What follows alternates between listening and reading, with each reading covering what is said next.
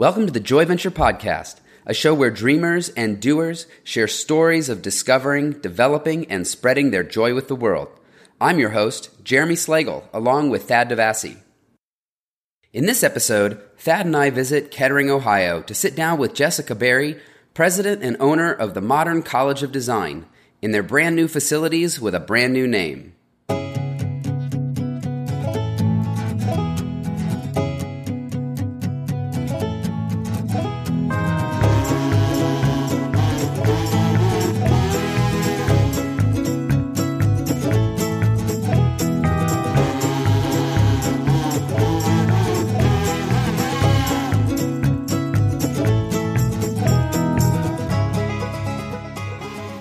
Jessica set out to be a graphic designer.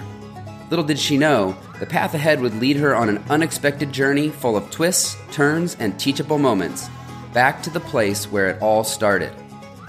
This is the Joy Venture Podcast with Jessica Berry. Thanks for inviting us to your awesome new school. Well, thank you. I'm glad you're here. It's not really a new school. It's a new building in your school. And it's a new school, or not a new school, with a new name. That's right. But it's just beautiful. I had an opportunity to come out.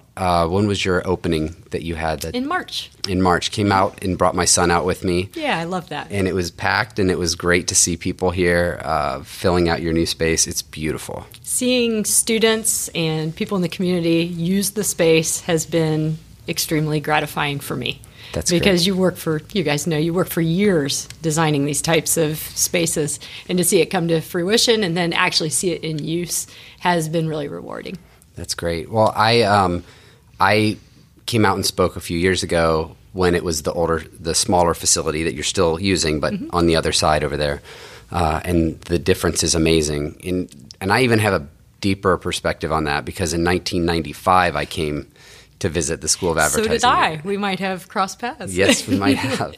Right. And I was a really nervous recent high school graduate with a bunch of drawings I had done. And I came out to meet with, I think it may have been Tim Potter, it may have been some other folks that were with the school at the time, and showed my portfolio. And I was so nervous. I was terrified. My mom, I remember coming out here with my mom, and it was just the two of us. And she knew that, so we stopped. We got out here early, so we made sure I wasn't going to panic about being late. And then we went out to we got some breakfast or something like that. And she just kept saying, "It's going to be fine. It's going to be fine." And then doing my portfolio review was awesome. And then I think it was a week or so later, they contacted me and said, "We want to offer you a scholarship." And I was just blown away. Wow, I didn't get a scholarship. Oh. It was probably based a lot on need at the time too. We needed it, but that's fine. I was so excited to find a place that was A, small, and B, was interested in having me because I could draw. Like that to me was so amazing that someone was going to offer me a scholarship and that I could actually go to college and make stuff look cool and draw. It was totally different. It was totally different. That's what I think I liked about it. So I was a pretty good student all through school. Not the valedictorian of my class, but a pretty good student. And so I think I was expected to go to a traditional type of public or private college or university. So my parents and I, when we came for our visit to then the School of Advertising Art, this was our last visit of 5. And they had all been large public or private institutions. And I remember my parents looking at me as we were walking down the hallway to Tim Potter's office, like, what is this? It was just so different and so much smaller than anything we had done at that point. And my interview went really well too. And I think I found out a week later that I'd been accepted. And I think they were still just sort of being cautious the whole time because, when we were interviewing at the School of Advertising Art, I think they were in year 11. Wow. So they were relatively new too. Yeah. There were about 35 students, I think, in our class. So it was just such a different type of environment. Luckily, my parents are extremely supportive and open-minded, so they supported me through it. But I could see by the look on their faces, this is totally different than anything else. And I'm thinking, yeah, this is totally different than anything else. Let's go. Well, and not to mention at the time, they didn't have their own building. They were No. sharing it with a ballet school at the time. Dayton Ballet, Alexandria Montessori School. So you had like pre-K through 8th grade, English as a second language school, a driving school. Oh, it was basically an old elementary school that they were then leasing out classrooms. So when I started at the School of Advertising Art, I think they were maybe leasing 3 classrooms at that point. Yeah, I I just one remember for first year, one for second year, and then a computer lab. Yeah, I remember walking past, rooms with mirrors and ballet students and people in tutus. Oh yeah, Like thinking, what is this place? yeah. We would be in class, and like first and second graders would come in and try to sell us like cookies and magazines and stuff. Like it was a very eclectic environment, but we all loved it. Yeah. Just absolutely loved it. I was totally drawn to it. Mm-hmm. I didn't look any further. Like once I visited once I came SA, here, I was I like, knew it was it. this is where I want to be. Mm-hmm. Yeah. I was the same way. How?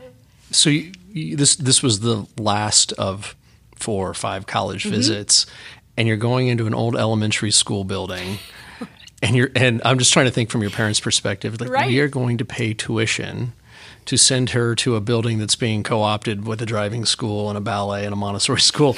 Yeah. What was it that, because having gone to the other schools and seeing the traditional college experience and this being nothing like that, what was it that said, this is right for me, let's go?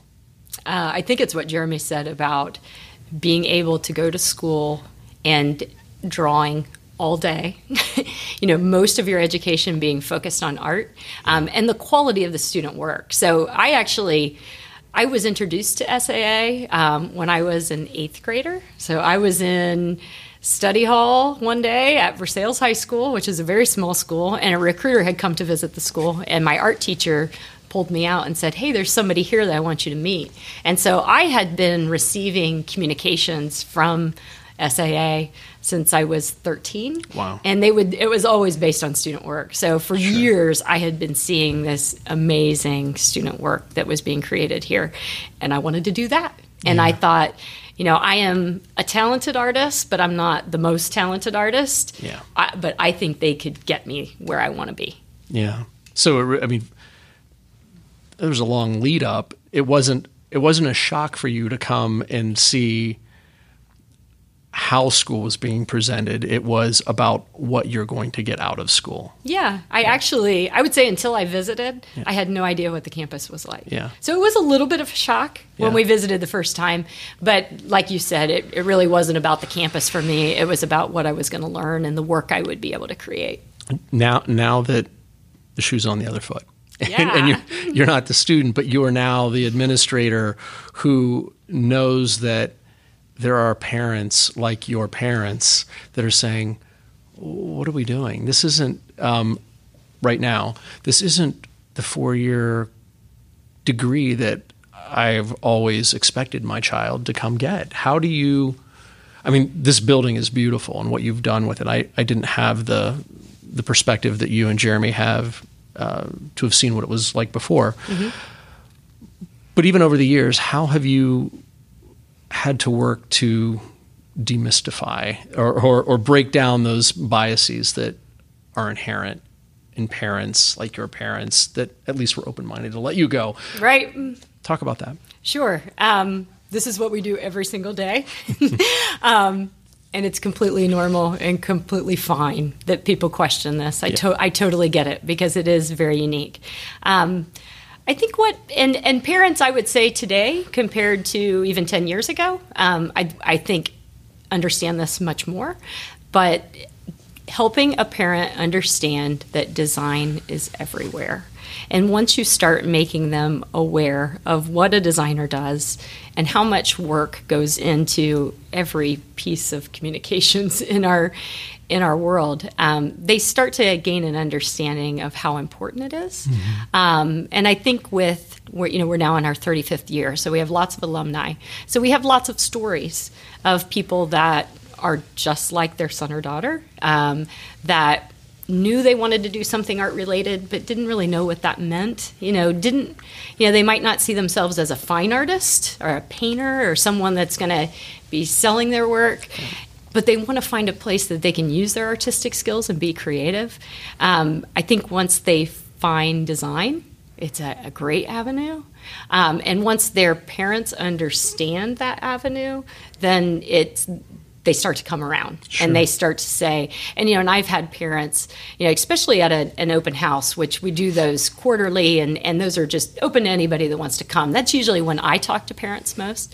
And, I've had parents in my presentation that have tears in their eyes at the end and come up, and I get teary talking about it, that say, I have been discouraging my child for the last 5 years, saying, you can't do this. There's no way you can make a living doing this. Mm-hmm. And you are the first person that has been able to help me understand that there are possibilities for my child and that they will live a happy life and have a career that they love based on this industry. Mm. And that's such a compliment to what we do. And I love being that person. I think everyone and the faculty and staff at the Modern, when we're working in a recruiting capacity, we love being that first person that has said, you can do this, and we're like an advocate for that student for this career.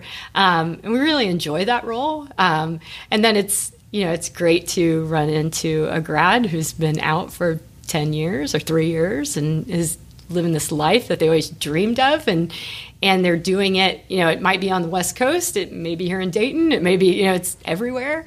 I think that that's probably the most rewarding part of what we do. Yeah, the conscious decision. You're 35 years old here at the school. The rebrand. Yeah, I mean, there's a lot of equity. Oh we talk about this all the time in what Jeremy and I do, and occasionally we're discouraging people not to rebrand, and other times it makes sense to. And when you have an entity that's known as yours is in the precise field that you're in, just hearing you talk about art, and I think that my father started at Ohio State, ended up going to art school to finish. And for me, it was, you're not going to art school, right? Mm-hmm. I did it, but you're not doing it. And so I joke with Jeremy all the time, and I think it's why we're such good friends and we work well together. I'm the art school kid that wasn't allowed to go to art school. Right. And so my art education is experiential and vicariously through others. But I think it's that word art that has this stigma to it as you tie it to profession. Mm-hmm. And we get all these cliches of the starving artist, and then you can't be a professional artist or whatever else. And so talk a little bit about the conscious decision to say we're going to change the brand altogether to something that you mentioned earlier, this idea of design, which feels more industry related, which feels more accessible in a modern economy, and has job prospects attached to it that maybe allows parents to think, to your point, I can now see where the prospects are here. Talk a little bit about how you guys came to that conclusion that we're going to walk away from all the equity we have in SAA to do something different. Yeah, it was a really hard decision. We've been considering the decision for at least a decade. And it really started with, we have a really close relationship with the high school teachers in Ohio, Kentucky, Indiana, in our region. They help us identify students. And so some of the teachers that we respect most said, I think you really need to think about your name. I think that students don't understand what you do because your name doesn't clearly describe you anymore. When the school was founded 35 years ago, and really when I was here at year 11, we were creating art for advertising. We were creating a lot of illustration that would then be used in a poster or a book cover, and it was a clear description. But as the college has evolved and as technology and our industry has evolved, really design is what describes us best and what our students do. And the term advertising is a very small portion now of what we do. It's still important. It's not where all of our grads work after graduation. Some may go to an advertising agency, but many of them are in branding firms or design firms. And so we started thinking about, if we want to make sure that we are clearly representing ourselves to new students, how would we best do that? And we said design has to be in the name, right? We thought that art could be in the name too. A lot of schools are School of Art and Design. But we really felt that moving forward, we wanted students to be clear that if you come here, this isn't a fine art school. We say that to students all the time. You may take fine art classes here, but we don't want you to have we don't want there to be a misconception out there that you're going to come here and be a fine artist after you graduate. And we felt that this name did that, got away from that. We also love the term modern in it. So one of the things that we really pride ourselves in is continually adapting the curriculum to evolve with the industry and technology. And so we wanted that to be a part of our brand and who we are. That's what employers really appreciate about us. And I think that students like that about us too, is that even if you start here in first year, the curriculum that you take in your second year is probably not the curriculum that the second years are just finishing up right now. So, and students love that about it. So we just finally made a conscious decision that, all of us here at the Modern are in this for the long term, right? And we see ourselves, we didn't start this college, our founder Tim Potter has now retired, and has moved on. And so we feel that we are the leaders of this generation that are leading the college. And someday we're going to turn it over to the next generation and it's going to live on. So if we could make a positive impact on the future by making this change now, it might take us some time to rebuild some of that brand equity, but we felt that was the best decision for the future of the college. Yeah. Driving down here from Columbus, you're in suburban Dayton. Yes. And it's one of those things that I was joking with Jeremy on the way down that, when we think of I'm going to go to design school, go to art school. The names that come off the top of my head are like Rhode Island School of Design, or Parsons or Pratt or whatever, and so there's this built-in stigma that, well, if you're going to go to art school, you're going to go someplace that is very cosmopolitan and it has a vibrant art scene. And we just drive down here through what looks like, everyday Midwestern suburbia, and then boink, there you are, right? Talk about the students that come here and where you're pulling from, because this seems to be. I wouldn't expect, and as your brand changes, the Modern College of Design, I don't think I would expect it to be in Kettering, Ohio, outside of Dayton, right? So talk a little bit about that, between not only the challenges, but then the benefits again, we're shattering stereotypes and doing things differently. Talk a little bit about that. Yeah, no, that's great. And actually, no one's asked me that, and it's a great question. I think that especially now, with this generation of students, this is the perfect environment for them. And it is the perfect environment for their parents.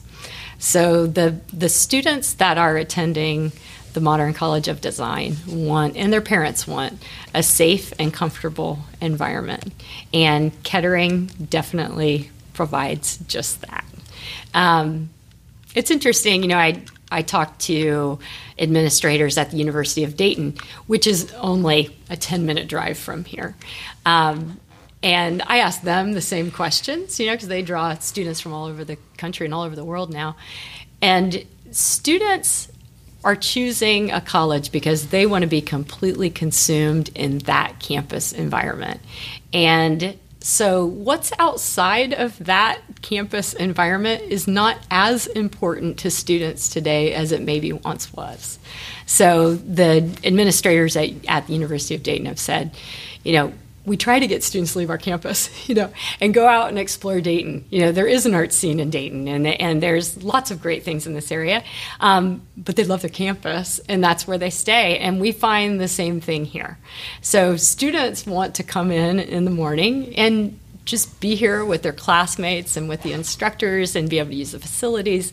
And really, this is the core of what they do. Now, most of them have part-time jobs outside of this, and so that's why this area is great too. There's lots of small businesses and retail and things, and the employers in this area know us really well, and they know that we have, a strict acceptance policy and attendance policy and all these things. So they know that our students are very responsible. And so there's lots of opportunities from a job perspective too. The design industry in this area is really strong as well. So that works for us very well when it comes to internships and part-time jobs in the industry. So that's been great. But we are not the urban environment. And I would say we do lose some students because of that. Sure. And we have a strict admissions policy too, where I would say 99% of our prospective students visit the school before they enroll. Because we want them to see this. We want them to drive in through the cornfields to get here, to make sure that this is really what they want. Because it is very small. We don't have fraternities and sororities and all these things that you may be looking for in a larger school. But that's not necessarily what all students are looking for these days. So you graduated in 97? I did. Okay. Mm-hmm. That would have been the same class I would have been in. Yep.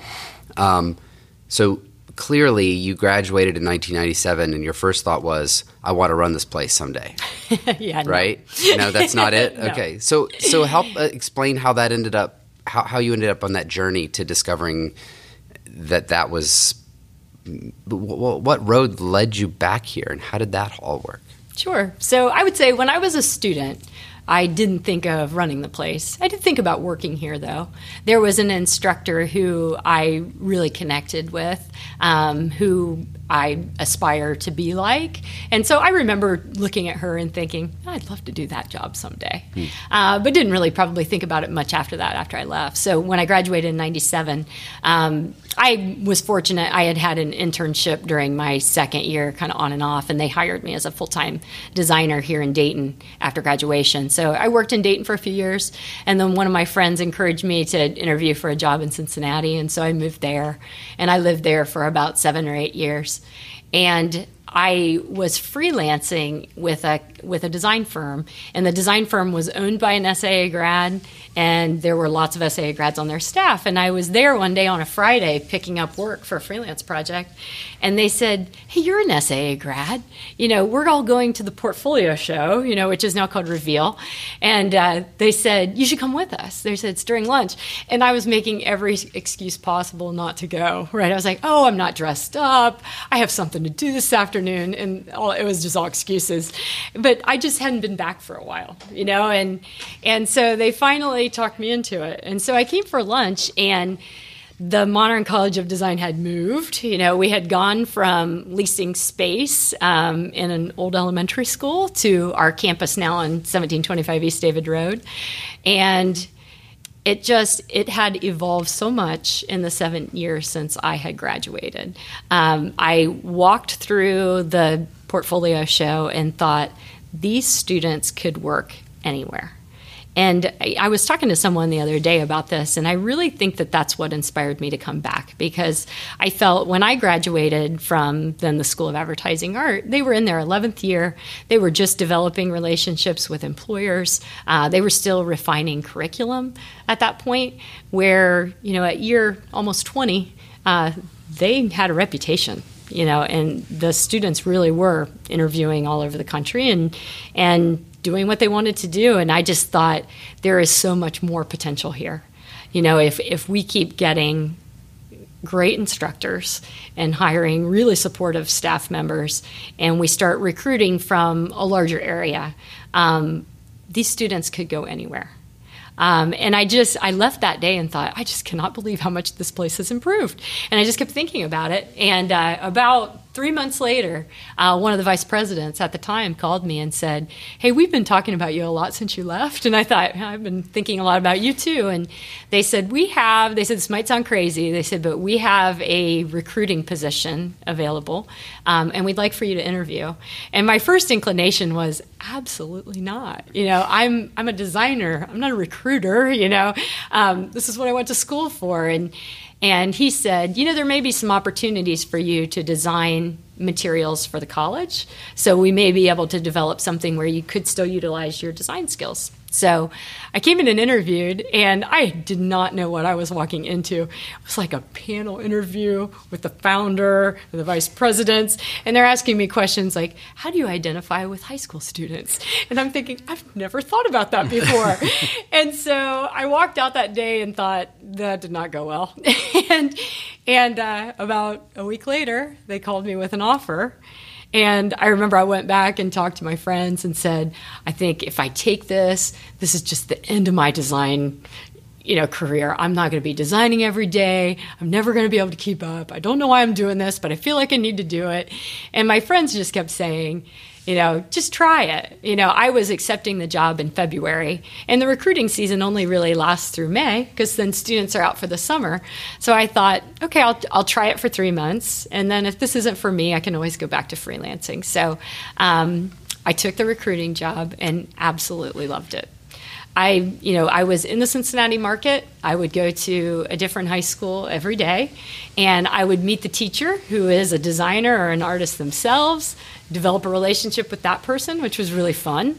And then I would meet with groups of aspiring artists and designers and just tell them about what the school has to offer, what the industry is like, show them examples of our student work.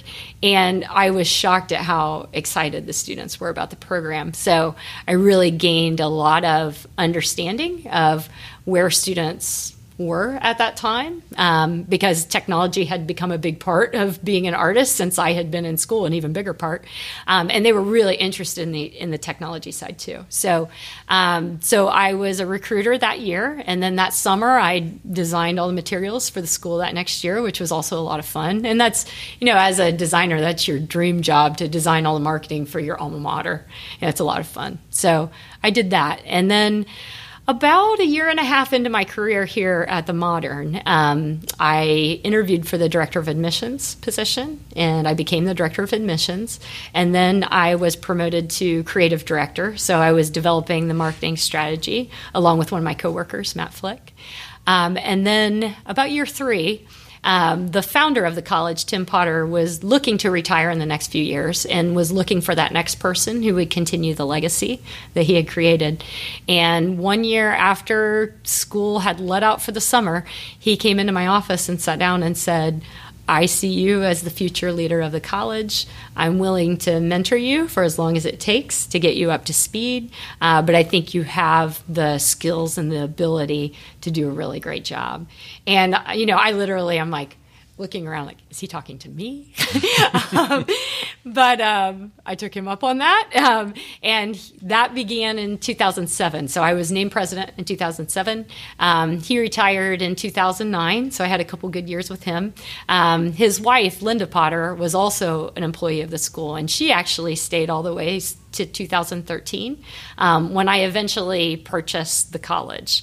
So after I had been president, then I then went to the founder and his wife and said, if you're looking for an exit, I'm not sure how I'm going to do this, but I'd like to consider actually purchasing the college. And I know that probably sounds crazy because most people don't purchase a college, but a college of our size, that is what happens.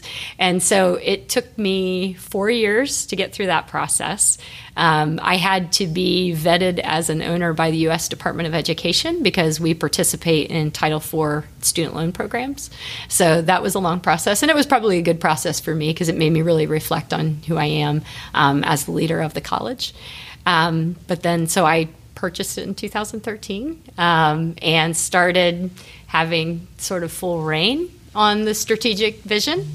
And that has been incredible because that's when we started really thinking about the branding change and the name change and our facilities, and now we're working on exclusive student housing, and so that's when we were really able to start making some of those strategic decisions.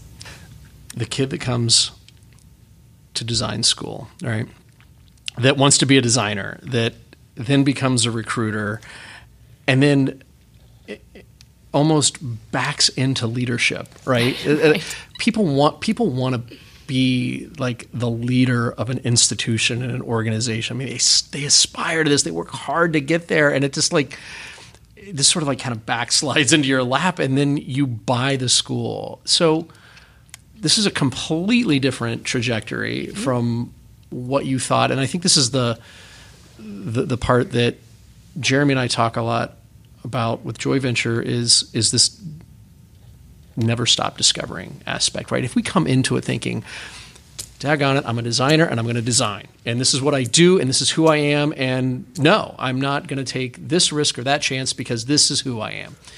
And in some aspects that's okay. What point when you knew that, okay, I moved to creative director, but at some point the active part of designing is getting further into the rearview mirror, and how did you come to reconciliation with I'm moving from a maker into a mentor, into a leader? How? Because I'm assuming this probably wasn't the trajectory that you thought you were going to be on. And it was very difficult. And I would say it would get easier and then it would get more difficult. And it was sort of a roller coaster for a little bit. I think I mentioned when I took the job here, my first inclination was my design skills are going to die here, right? Because I'm not going to be designing. What I found in those early years when I was recruiting and designing, that was a good transition because I still had some freelance clients at that point, but I was able to be much more selective in the work that I was doing.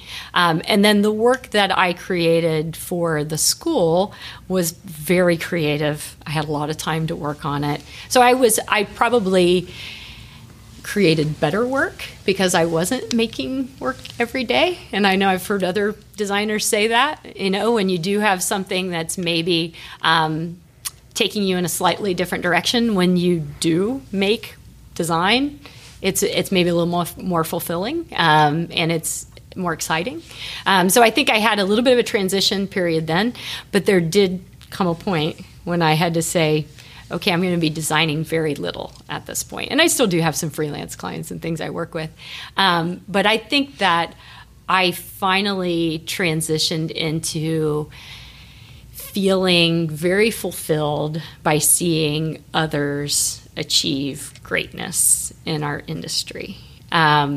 Just at, I know Jeremy and I were just at Making Midwest, and I ran into two of our alumni who I think they both graduated in the same class or maybe a year apart, but they're maybe 3 years in, and they're both working full-time in Columbus. And to see the joy on their face of, they're happy in their jobs, they're starting families, they're, settling into a new community in Columbus that they love. I get just as much satisfaction out of that as I get out of designing now. I still love to design. I still like to make things, but I get just as much joy out of that. And like you were saying earlier, these aren't just kids that happen to go through your 2-year program. A lot of these kids, like you, had a first contact very young with your school. Yeah. So, a lot of the times you're talking about a 6-year engagement. Right. And when I look at a graduate, I think of their entire story. And some of those stories are very unique, and there's a lot of struggle in those stories. There's a lot of sacrifice that was made by the student and by their families. And because we're still small, our enrollment's just over 200 students right now, we really do get to know their families and the students on that level. And I think that that's what's most incredible to me. Especially at graduation. I know Jeremy was at graduation this year. Every student, as they're walking across that stage and I'm handing them the degree, or when I'm signing their degrees in my office before the ceremony, I'm thinking about every struggle that those students went through, and then also their victories, all the things that they were able to accomplish here.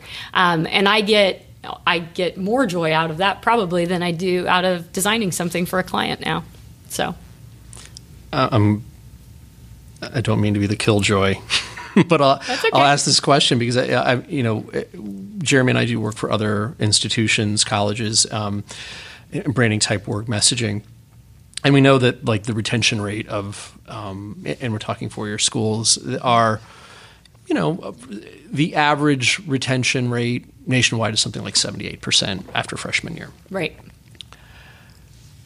Hearing you talk about just the investment of time and how you get to know people, how do you deal or cope with that student that you've put so much energy into and you've gotten to know them and their family, and then they get to a point where they're like, I can't do this? Because my guess is you probably don't have a 100% retention rate. We do not. I don't think anybody does. But I mean, that's a struggle point, because I can see legitimately the excitement on your face when you talk about the joy that you get in seeing others come to greatness. And when you've said yes to these kids and some of them just aren't going to make it, how do you reconcile with that? Yeah, it is difficult. And when they don't graduate from the program, it's for a couple of different reasons. And some are easier to reconcile than others, I think. Sure. Because we offer one major, we do have students that, even though they've gone through an extensive admissions process and shown a portfolio and discussed the portfolio, they may get a semester in and say, I really want to be an art teacher. Right? And it's a related field, but we don't offer that type of certification here. And that's kind of heartbreaking, because they're leaving and, they're a great student. They've just changed their mind. So that's one part. And that's heartbreaking, but you understand it. At least they were able to try this, reflect on it, and make a really good decision for themselves. Right? And so you feel good about that. I would say the students that it's a little harder on us is when, if you're accepted to SAAU or the Modern, you have the potential to be successful. And sometimes it's just not the right time in the student's life for this. They still, most of our students are right from high school. So they're 18 years old. They've moved out. They're in a new city. We don't have a dorm right now, so they're in an apartment paying their own bills, and there's in a cafeteria. I mean, there's a lot so they're not just in college for the first time, they're also being an adult for the first time in many cases. So sometimes that might just be a little bit too much right now, right? Yeah. Some of the most heartbreaking ones are there's been a tragedy in their family, or something happens that this just isn't the right time for them. Yeah.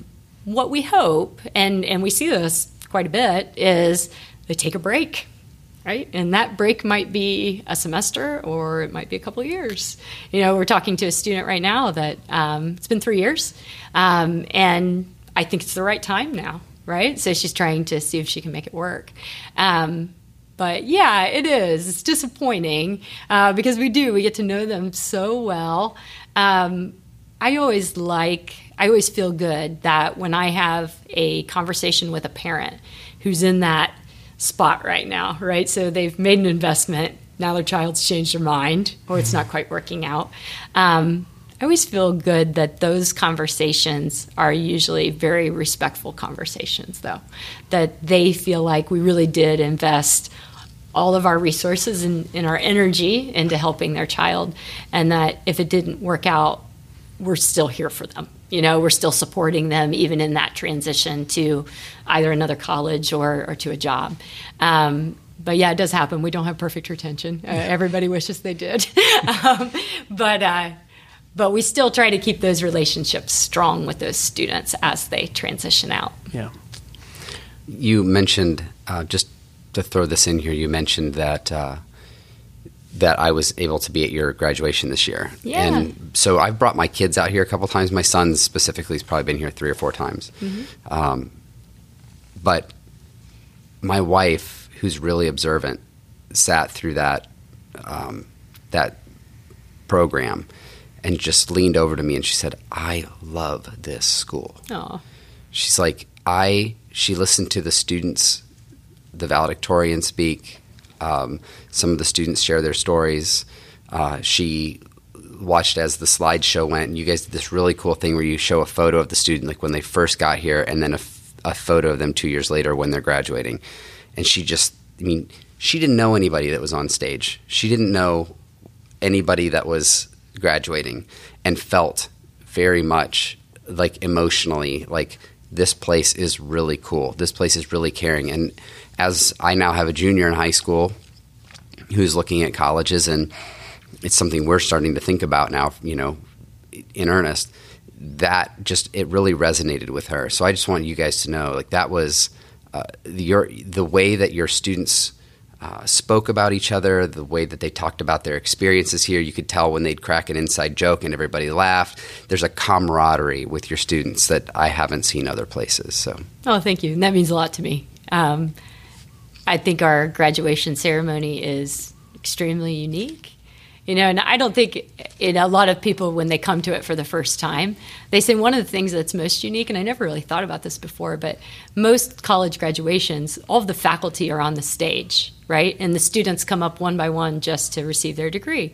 And this has always been this way at the Modern, is all the students are on the stage and the faculty is on the floor. And it's not because we don't value our faculty, but this is a celebration of what they have accomplished, not what we have accomplished. We get a lot we feel a lot of accomplishment at graduation, but this is mainly focused on them. And so I'm glad that your wife felt that way, because that is by far my favorite day of the year. Every year is a little different. Our students are very unique too, and sometimes there's some crazy things that happen at graduation that make each year fun. And sometimes some of those valedictorian speeches some years are just incredible. And the ones this year were really great because they, like you said, they just have such strong relationships with the instructors and with their students. And like you caught on, like just those little inside jokes. Like it's so neat to be able to look back at that and say, none of that was there before they attended this college. Yeah. Well, if you think about like Ohio State graduation where they have to get the horseshoe, right. And they've got to fill half a football field, Yeah. Can you imagine someone up there telling an inside joke and like the quiet that would resound from that? Yeah. There's just something real intimate and great about having, how many, 100 kids? Usually about 100 students graduate each year. Yeah. Just sitting up there and some of them were crying in the front. You could see, they would tell a story and someone would be crying and someone else would be, but you could just tell, like, they all know each other. Yeah. This isn't, when you tell an inside joke and everybody on stage laughs, there's something different about that. So yeah, and I have that with my classmates, that I graduated with. We're all still very close, and so yeah, I can attest to that. I graduated now over 20 years ago, and my class just met up a couple nights ago. So it's a good sign when that's still happening. Yeah, that's great. Mm-hmm. Jeremy and I have been having a discussion lately. There's a new study out from Stanford that's getting a lot of traction and a lot of media coverage about following your passion is lousy advice, right? Right. And it's passion is now going to be one of those words that people just are going to love to hate on, right? Because the way it's positioned is like, that's stupid, that's not realistic, or whatever the case is. And as you read into the story, it really isn't about this thing that you just kind of walk up and it's been there your whole life, or you're like, oh, this is it, and now it's a career path. It really is about the developing part of it, which Jeremy and I talk about with Joy Venture. But you've made a conscious decision to have passion in your new seal, and it's fueled by passion. And so I'm just curious on your take of what you mean here at, especially now that's the timing of all this. I just see a lot of slings and arrows at this idea of passion. Right.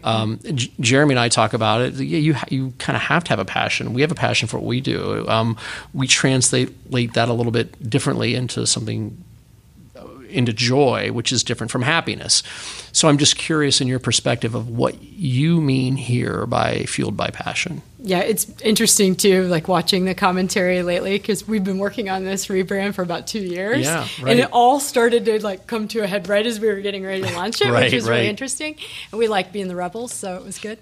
But What we mean is when we meet prospective students, they all have unique passions, and they many times aren't art related. They have a passion for art. Obviously, they wouldn't be here. But sometimes they have passions for other really unique things. One of our just recent graduates plays bluegrass music and is really great at it, and has found ways to incorporate that culture into his work and into his style. And so that's more of what we're talking about, is taking those things that you're uniquely passionate about, making those a part of who you are as a designer, and using that as a way to differentiate yourself and to enjoy what you're doing. Just because a lot of students too will come in and say, I love all types of art, but I'm not sure which one I want to pursue. I love music and I love design, but I've got to pick one. And our first inclination is no, don't pick one, pick them both. Find ways to incorporate music into your career. Here's a graduate who's a motion designer who writes all of his own scores and does that on the side for other designers. And so that's really what our motto is about, is not sort of kind of pushing those other passions to the background while you're becoming an artist. It's like, no, make that who you are, and then learn how to incorporate that into your work. And it just creates a more fulfilling life and makes you more interesting and unique. Yeah, and I think one of the things that you do to do that for a student at your school is that they may come here for design, but they need to learn how to use a camera. Yeah, exactly. They may have come here for illustration, but they need to learn about branding and logo design. Mm-hmm. So one of the things I love is that you're multidisciplinary, and even if you came here for design, you have a photo class, you have a brand new studio you guys just built, and you're learning it. Even if it doesn't become part of your career path, you at least understand how it works and how lighting works and how f-stops work and the shutter speed. And then if you want to go deeper, you can. But that's one of the things I like, is that, when people think of a small design school, you would think of something where the kids come in one end, it's kind of like a sausage grinder, and everybody comes out a big mess on the other side. But that's not how it is. It's you do have an opportunity to tailor the field of study and go deeper in certain things here than what even a bigger school would allow.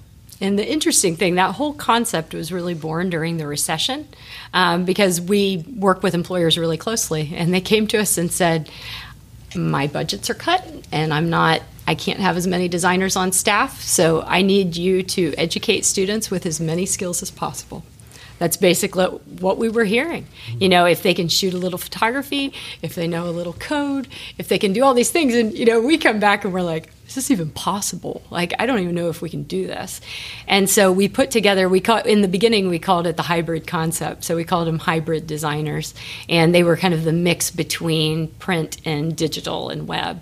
And we graduated that first class, and they could completely handle the curriculum. I mean, these are digital natives now. We're not, teaching technology from scratch. They've got that. So it was totally doable. And then that really became who we are now. I think we continually struggle to fit as much in as we would like. Just the industry keeps evolving and keeps expanding, and we keep hearing, well, now you should really teach this, and now you should really teach that. And so there is some thoughts on creating some concentrations maybe in the second year that allow them to dive a little deeper into one area. But employers love, and we love the fact that, like what you're saying, even if, we teach code, and even if you're not going to be a developer, right, you at least can talk to a developer. You understand what they're going to do, and you understand when you're designing that, yeah, that could be done, or that's going to be really hard to do, and we don't have the budget to do that. That's what we're trying to do. We don't expect that every student's going to be a photographer, but like Jeremy said, they all know how to use a camera professionally. So if you do need to do some shots, you can do it. So we just want we want the students to be as well-rounded as possible when they graduate. How often do you use Jessica's story, not the modern story, but Jessica's story, to help people think bigger and broader about what this experience is all about? And the reason I'm asking is I could see parents getting excited at the fact that, well, she went to design school, but she's now the president of a school, and she's da da da. And then I can see you having that same conversation with a student and say, are you going to be comfortable not doing design in 15 years and doing something totally different? Mm-hmm. And I'm curious how do you leverage your story in different ways to meet people's different needs and challenge them to think about what is this experience really going to be like? We do. I think we're doing it more now than we ever have. I think I have, for probably the first 10 years that I was president, I focused mostly on the college. And now I'm starting to reflect more on my own personal story. And Heather Zeringer, our new marketing director, is convincing me that my story is worth telling. I do use my story quite a bit at our open house events, especially when I meet with parents, because I don't, for them to look at me and think, okay, she was just like my kid 20 years ago, but now she's doing that. How did that happen? Yeah. And could my child do that? I think is a really interesting conversation to have. We've been talking a lot about lately, I'm a first-generation college student, and there's a lot of first-generation college students right now that are hitting campuses and hitting our campus, and they have a lot of questions, and I totally understand that. I think that just the first-generation college student piece, I think that's part of the reason why my parents were so supportive in the beginning is they didn't really know what to expect, right? They didn't go to a traditional college and expect me to go to a traditional college. They were open-minded, and I was a pretty independent kid. So they knew that if I was making a decision, it was probably a good one because I usually made pretty decent decisions. But, so I think it's probably more important for me to share my story now than it ever has been. I just need to think about it more. Yeah. I think that, the reason I ask is your story is undeniable. It's a work of nonfiction, right? We know that every institution, every brand, every whatever has a story as well, but everybody knows that's a marketing story. And so the cynic in all of us, whether it's strong or subtle, is that, but what aren't you telling me, right? Mm-hmm. What aren't you telling me? Where's the catch? Where's the, when are you going to hit me with the price tag? Or whatever the thing is, your story's undeniable. And that's something, just hearing your journey is every bit as compelling as the journey of the school. But I think as consumers of I'm going to engage in a transaction here, your job is always to put the best face on that, right? And the cynics in us are always saying, okay, but I think that's what's so endearing about your story is that it sort of bucks that antithesis of what we may think the story should be. You've kind of flipped it on its head, and it works not only for kids who are coming in, but for parents who are skeptical. The thing that I'm enjoying about your space, your new space, is that, and we talk about this all the time, about is college a 2, in your case, moving to 4, a 4-year retreat from the world or a 4-year engagement with it? And what I like about what you've done here is this looks like a modern workplace, not an institution, right? So we're in your library. It feels like what I would find in a mid to large design shop. This is the kind of space. Coming here and concentrating on what you're doing is, when you transition to work, it's not classroom. It's like, I'm just moving from this studio space that was learning and experiential to another space that's learning and experiential, and which I get paid for, right? I'm so glad you see that. I can easily see the transition of there's a really good argument to be made that this shouldn't look like school. This should look like work. And it does look like the environments in which your graduates will find themselves in.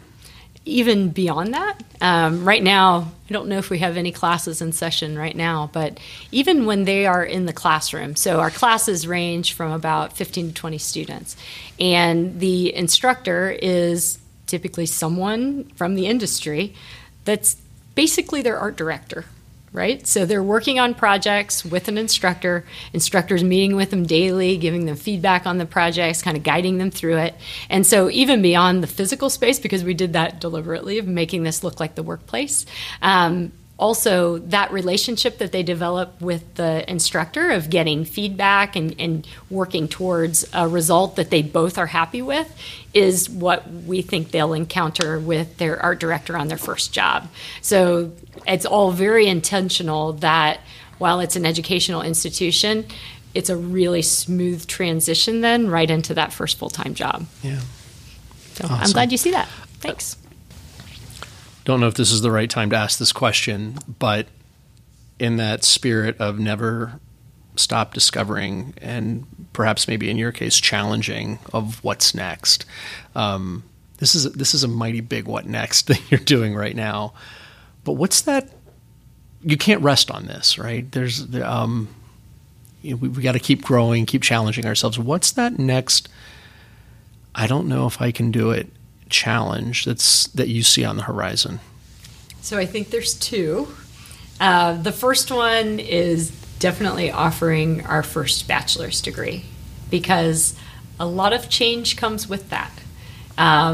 To be an instructor in a bachelor's degree program, you have to have at least a master's degree. So some of our current instructors will be teaching in that new program, but we are hiring quite a few new instructors to teach in that program. So they'll be assimilating to our culture and bringing new ideas. And so that will be challenging. We will also have students for a longer period of time. And I think students in our bachelor's program will be here for a lot of different reasons. And they're going to be an entirely new group of students for us. So I think that is going to bring a lot of exciting challenges to all of us. We're also looking to offer student housing in the near future, which is another construction project like we just completed. But making the commitment to house your students is on an entirely different level than just educating them. It's a 24-hour-a-day job, which I would consider education one too, but this is just on a little bit different level. Sure. And a different amount of responsibility for your students. So we are going to take that very seriously and plan very well for that, but that's definitely on the horizon. I also think that we're going to be looking at new programs in the future. I think especially now that we'll have this completion bachelor's program, there may be other areas of the industry that we want to offer a similar type program to allow greater amount of study in a specific area. And that could be further into web development or into animation and motion design or even further into video, some of the areas that are in really high demand, or UI UX. So I think that those are really going to challenge us. Beyond that, as if that's not big enough, right? Yeah, if that's not big enough. We get a lot of questions about whether we would consider opening a location in another market. And we go back and forth on that. We love the size of our institution. We never plan to be thousands and thousands of students, but if I found someone who was as passionate as I am and had an extremely high level of integrity and knowledge about the industry, and they were in the right market, I would be willing to experiment, right? So I think that will be probably, if you want to talk about really push yourself over the edge for us, I would say that's probably the big one. We have absolutely no plans to do that right now. Sure. But I can't say, and I'm always looking for that person, honestly. When I'm at a conference and I meet someone that I think, wow. My first inclination is, could they be an instructor? Would they be willing to relocate and come here? But some are so well established in their market, I wouldn't want them to leave. So, yeah, it's exciting.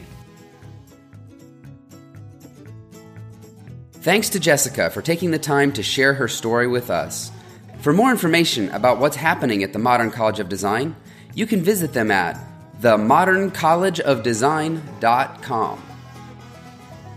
If you like what you're hearing on the Joy Venture podcast, we'd love to know about it. And like it even more if you'd share it with others. Head on over to iTunes, SoundCloud, or Google Play to like and follow us.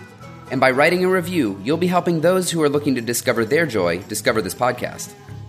To hear more podcasts or read posts that are meant to nudge the dreamer in all of us to become the doer we were meant to be, visit us at joyventure.net. If you've discovered your joy but feel stuck on how to best develop it, know that this is what we do best, and we'd love to partner with you. Send us a note through our website and we'll talk. Until next time, remember, never stop discovering. Thanks for listening.